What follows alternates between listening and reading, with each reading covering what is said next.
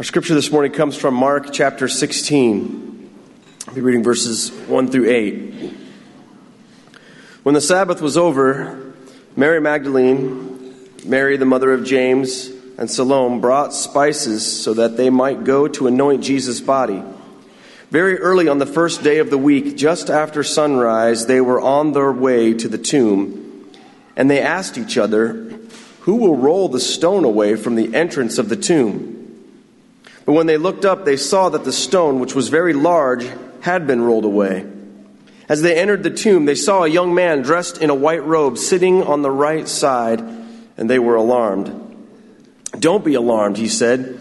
"You are looking for Jesus the Nazarene, who was crucified. He has risen. He is not here. See the place where they laid him? But go, tell his disciples and Peter, he is going ahead of you into Galilee. There you will see him, just as he told you." Trembling and bewildered, the women went out and fled from the tomb. They said nothing to anyone because they were afraid. Let's pray for Pastor Mike this morning as he comes. Lord Jesus, it is on this day that we celebrate with joy your resurrection, your victory over death and the grave. Lord, today give us the joy that comes from knowing that there is nothing stronger than your love, not even death. Lord, give us the joy that comes from knowing that nothing can separate us from your love. And that although we may face trials and tribulations here in this world, Lord, we know that we will share in your glory as we unite our sufferings with yours. We pray today, Lord, that you would bless Pastor Mike as he comes to share these words. May they ring true in our ears and transform our hearts. In Christ's name we pray. Amen. A couple of prefatory remarks to the sermon. You know, for years, I've been the pastor here, 14 Easters now. For years, some of you at our more traditional service have said, "Could you please wear a clerical robe?" No. But we finally gave in. Keith and I decided this Easter to shop at pastorsuits.com. So we, yeah.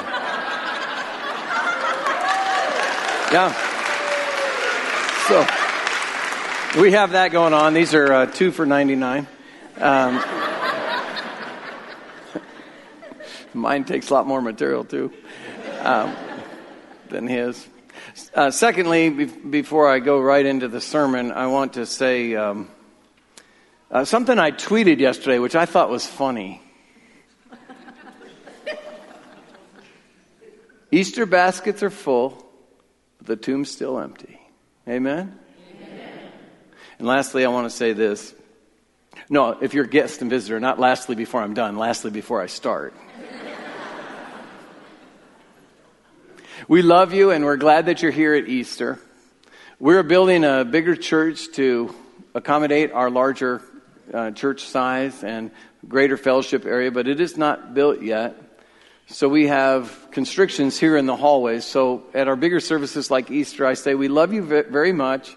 We hope that you'll stick around downstairs for fellowship. But if you cannot, get out after the service. There are more coming behind you. In the name of Jesus.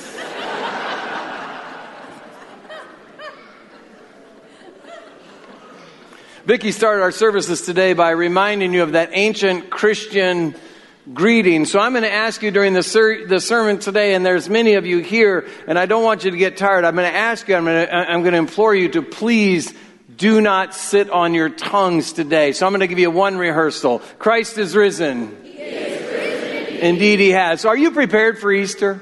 Are you really prepared for Easter? T.S. Eliot wrote a long time ago this little sentence that has haunted me many times. We had the experience, but we missed the meaning. We had the experience, but missed the meaning. So this morning, Easter worship is not going to be fancy. It's not going to have a lot of bells and whistles on it. Easter worship is going to focus on one thing, the meaning of Easter alone, which is Christ is risen. Indeed he has. And most of us have been thinking about Easter for a long time. We've arranged some travel, maybe for some friends, maybe relatives. We've done some cleaning, cooking, other things. Matter of fact, because I'm a pastor and have a son-in-law that's a pastor, we have to celebrate what Sheldon Cooper would call Priester. We had our big Priester barbecue yesterday. So we did a lot of thinking and planning and getting ready to get all the family, all 4 generations of my family in the same house at the same time. And it was a wonderful thing. But you've been thinking about Easter for a long time too. There's been activities at work and school. And here in the church, we had extra worship services every day and a couple on Thursday and Friday. And it's been absolutely magnificent. And I hope that you came to some of them. But now here it is. With all that preparation, here it is, Easter morning. Are we prepared? Have we really thought through Easter? You know, the world transforming part of it. Christ is risen. He is risen. Indeed he has. You know, I love the jelly beans. I love the wonderful family meal. I love the game of hillbilly horseshoes out in the backyard. I love Easter flowers. Heck, I even like pastel colors. And my responsibility this morning is singular in focus.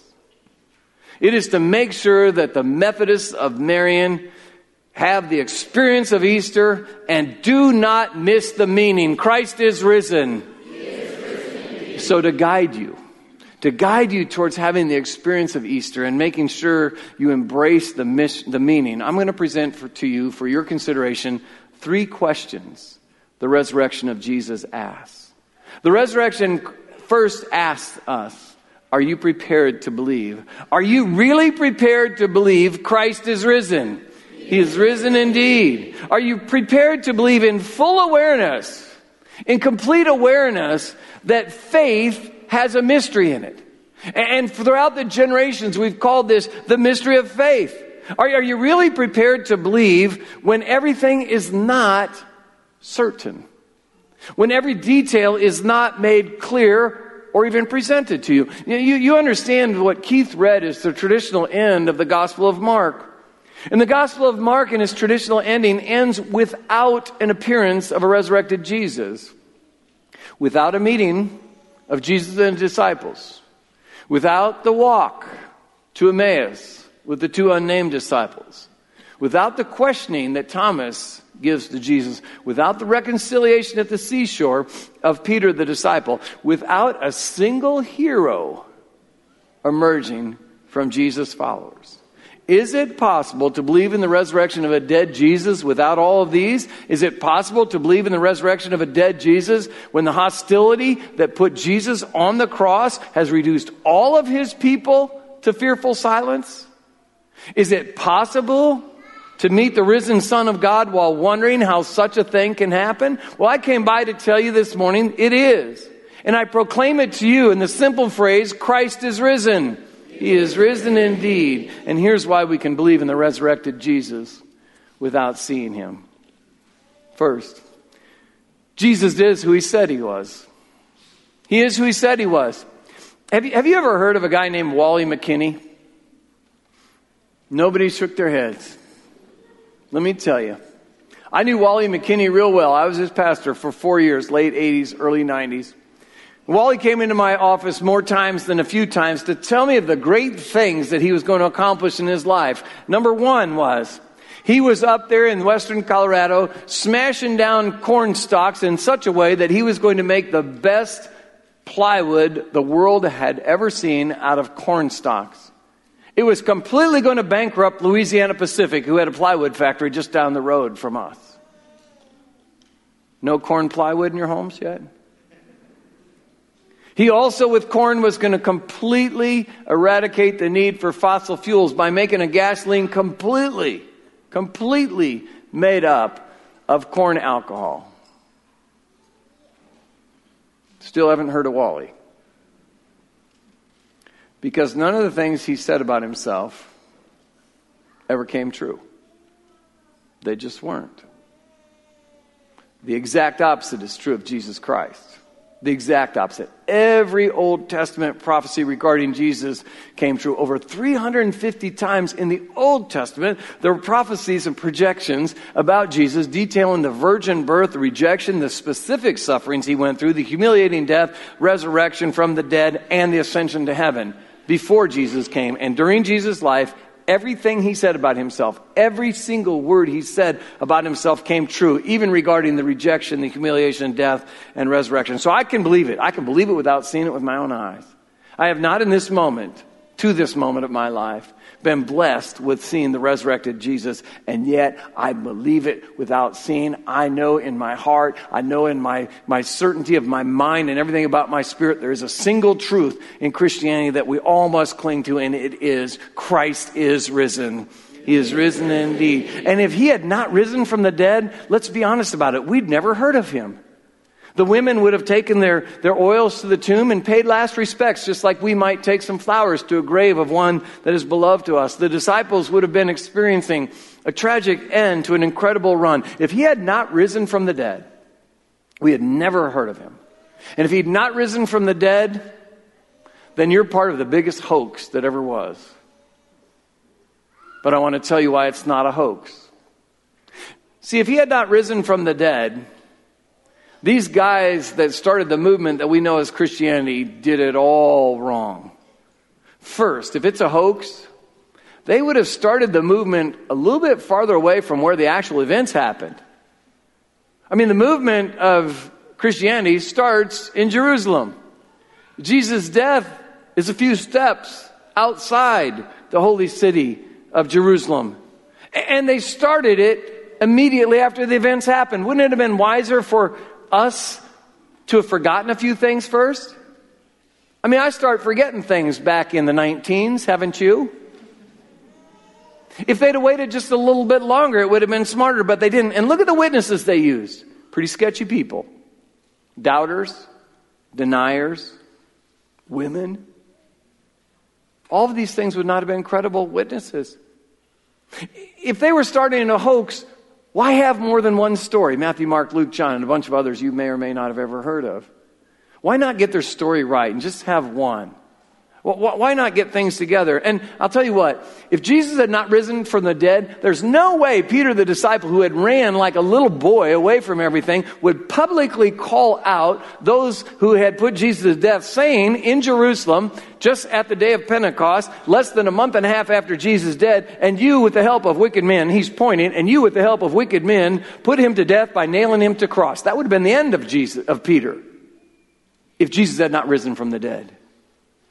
And I will tell you this. If Jesus had not risen from the dead, we would not have heard of him, because men stopped short of dying for a lie. I'll die for a lot of truths, and so will you. But you're not going to die for a lie. And the very fact that the church exists, the existence of the Christian church, is why we can believe in the resurrection of Jesus Christ without seeing him.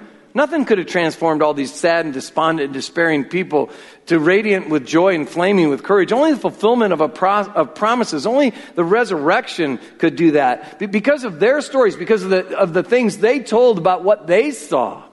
More words have been written, more art has been created, more music has been composed, more buildings have been commemorated to one act, the resurrection of Jesus Christ, than any other act in human history.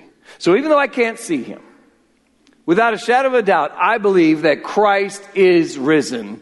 He is risen indeed. So are you prepared to believe it? Are you prepared to believe that Jesus is the Son of God, the firstborn from the dead, so that we might see the truth of God's love for us? Millions before of us have. Some of them in the past years were able to do that in great ease because their country or their empire they lived in was the Christian empire. Others were under great duress. Many lost their lives at the sword, the cross, other ways. Even now, some of us receive Christ in North America. We're able to worship Christ today with relative ease. The only problem you had coming to worship today was stepping in mud puddles or finding a parking spot. Amen? But across the world in other places, there's great difficulties. There is much duress under which people are worshiping today. Not all easy. And even with the mystery of faith, all the generations that preceded us, and all those that are present with us now, even without knowing all of the answers to all of the questions, we believe Christ is risen. He is risen indeed. So knowing what you know today, a knowledge that is flawed, clouded with mystery, ripe with questions, are you ready to believe? Christ is risen. He is risen indeed. Second question the resurrection asks is, are you prepared to receive? The women at the tomb were not prepared to receive. The angel tells them of the resurrection and reminds them that to go meet the disciples because Jesus had earlier promised that he would meet them in Galilee. And they're supposed to go tell the disciples, and they do not. Their fearful silence repeats the flight and denial of the disciples just a few days earlier. Now, we don't run from the tomb. We've seen the end of the story. We have pictures like that one on the front of our bulletin that shows the stone rolled away, and we know the outcome. And so we look down on their flight. We're embarrassed by their denials because we know Christ is risen. He is risen indeed. But you see, Mark's story ends like that. It just ends really abruptly in chapter 8 because those ordered to go and tell, the simple order, go and tell, were unprepared. They were afraid, and they remained silent. They had not known Jesus as teacher and friend, they had known Jesus as teacher and friend, but they had not received him as their Lord. They were completely unprepared to do so. Are you? See, so many of us see that Jesus is a figure in a book, but I want to tell you, Jesus is not a figure in a history book. He's a living presence. He may begin as a character in a book that you've read to us, that's been read to, but we receive him as Lord. And to receive him as Lord, we must meet him. Let me tell you a little story about a guy, a friend of mine. His name is Kiboko Kiboko. Kiboko is my district superintendent right now. But I had heard of Kiboko long before I met Kiboko. I had heard the legend of Kiboko coming from Congo and the great and deep and rich faith this man of God has. I heard it from summer games counselors. I heard it from other pastors who kept saying to me, you must meet Kiboko. So when I met Kiboko for the first time, his legend had preceded him. And I have to tell you, his reality was far more blessed than the legend. Because over the last 25 years, I've been able to say that Kiboko Kiboko is my friend. And I'm a partner in ministry with this one who speaks to God daily, maybe even moment to moment. But before I came to know him personally, he was just a figure that others told me about. Even more so for Jesus in my life. For the first couple decades of my life, Jesus was a figure that other people told me about. Until I was blessed to come into his presence and meet him face to face. His legend had preceded him. Knowledge about him had preceded him. But it was nothing like knowing him personally. When we meet Jesus Christ and receive him, he moves from character to presence, and a presence that will not leave us. So that you could meet him, so that he could be a presence in your life. Christ is risen. He is risen. Indeed he is. And he's not just a memory. Jesus is not just a memory. He's a presence. Our memories fade. Even the memories of those people in our lives that are most beloved to us, most precious to us. My grandmother Morgan was a precious soul in my life. When I was a little boy, I got to get on the bus sometimes, go all the way to Spencer, Iowa, and stay with her. I'd stay with her in her upstairs apartment where she had a Murphy bed. You know what that is? A Murphy bed that comes out of the closet. I'd never seen such a thing. All of our beds were already in our room, but hers came out of the closet. And it was a full bed, a real bed, and we did things that grandmas do with little boys. But I want to tell you, as much as I loved her so, she moved membership from the church earthly to the church eternal 50 years ago, and my memory of her voice and her face fades. Her presence in my daily decisions dulls. I can't remember much anymore. But you know, we don't need to remember Jesus. Jesus does not put that task upon us because he never leaves us. He is alive and he is with us. And he's in the world today, already knowing you and wanting to meet you and wanting you to receive him and be in relationship with him so that you could be in relationship with him, so that you could know him personally, so that you would know a presence in your life that would never leave you. Christ is risen. He is risen indeed. And the Christian life is not a life of a person who knows about Jesus, but the person who knows Jesus. Years ago, Ed Sullivan dated me first. I read this in a book. I never knew him. Ed Sullivan was auditioning 2 singers to sing Amazing Grace on television. And they both came in. One was a famous star in the New York Metropolitan Opera. The other was a lay person out of a church in South Carolina. The famous singer went up there and sang Amazing Grace, auditioning for Ed Sullivan to go on national TV. Hasn't national TV changed a little bit? And of course, those that were watching applauded this great operatic singer about the fantastic way, and he sang this song. And then this little lay person goes up there, and they play the music, and he starts singing Amazing Grace. And the opera singer walked up to Ed Sullivan, put his hand on his shoulder, and said, "Ed, I'm singing a song and singing it well, but that guy's singing about somebody he knows personally. God bless you." And he walked out. You see, knowing Jesus personally is what this is all about. He who knows Jesus personally, or she who knows Jesus personally, doesn't have to know about him. They can know him. And it's so that we can know him personally, so that we can be with him forever. Christ is risen. He is risen indeed. And he comes to you, and are you prepared to receive him? And the resurrection thirdly asks, are you prepared to become? I believe our relationships are always taking us somewhere. They're never static, and if they are, they're dying, of course. But our relationships are always taking us somewhere, helping us become who we're supposed to become. About a month ago, I lost my mentor, the man I served under for 5 years in Colorado Springs as associate pastor. And I will tell you, I'm a better man, a better pastor because of who he helped me become. And throughout my life, he's helped me become more and more and more of the leader that I desire to become, that I believe the Lord needs of me.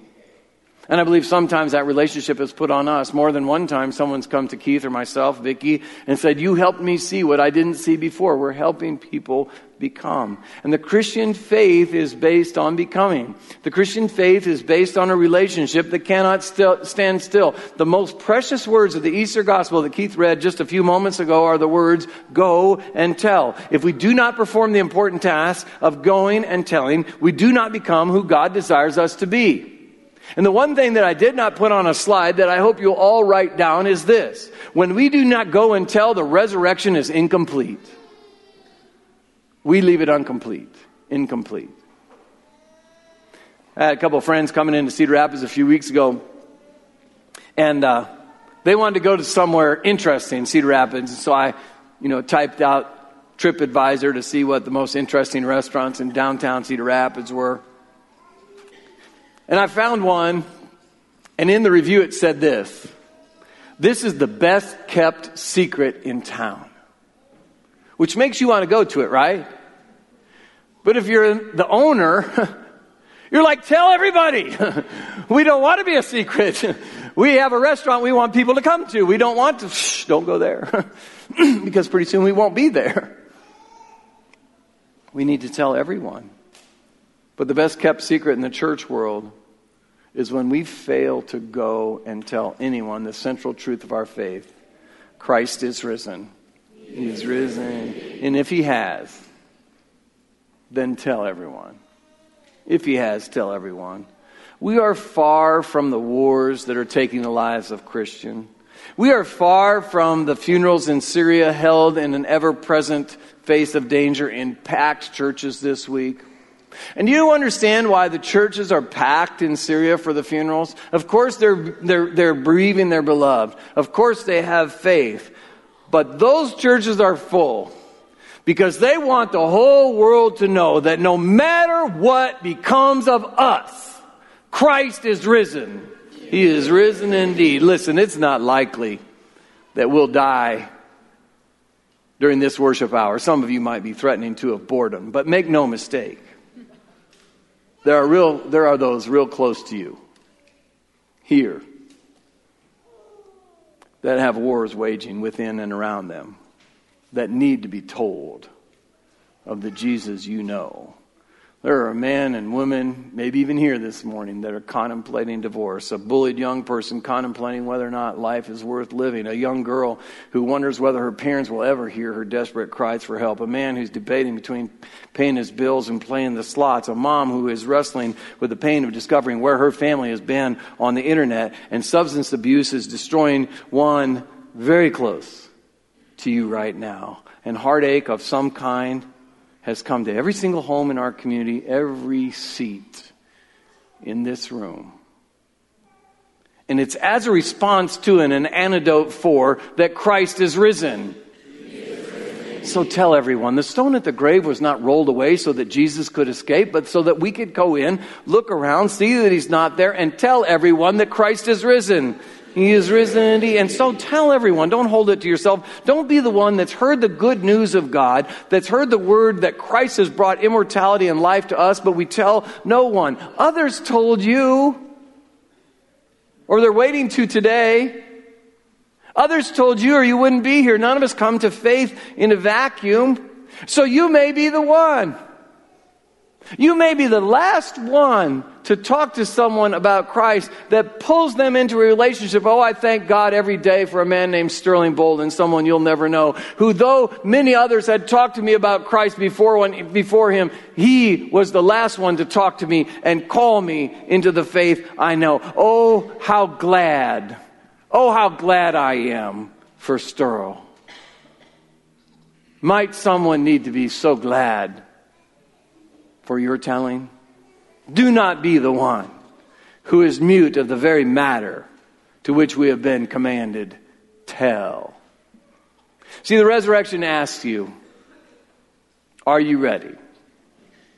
Are you ready to believe Jesus Christ is God's Son sent in love to be in relationship with you? Are you ready to receive the forgiveness and new life Jesus Christ offers you? Are you ready to become the man or woman that Jesus would have you be?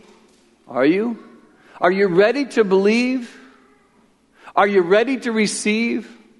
Are you ready to become the one who goes and tells? Are you ready so that everyone who comes in contact with your life can see Christ is risen? He is risen indeed. Oh yeah.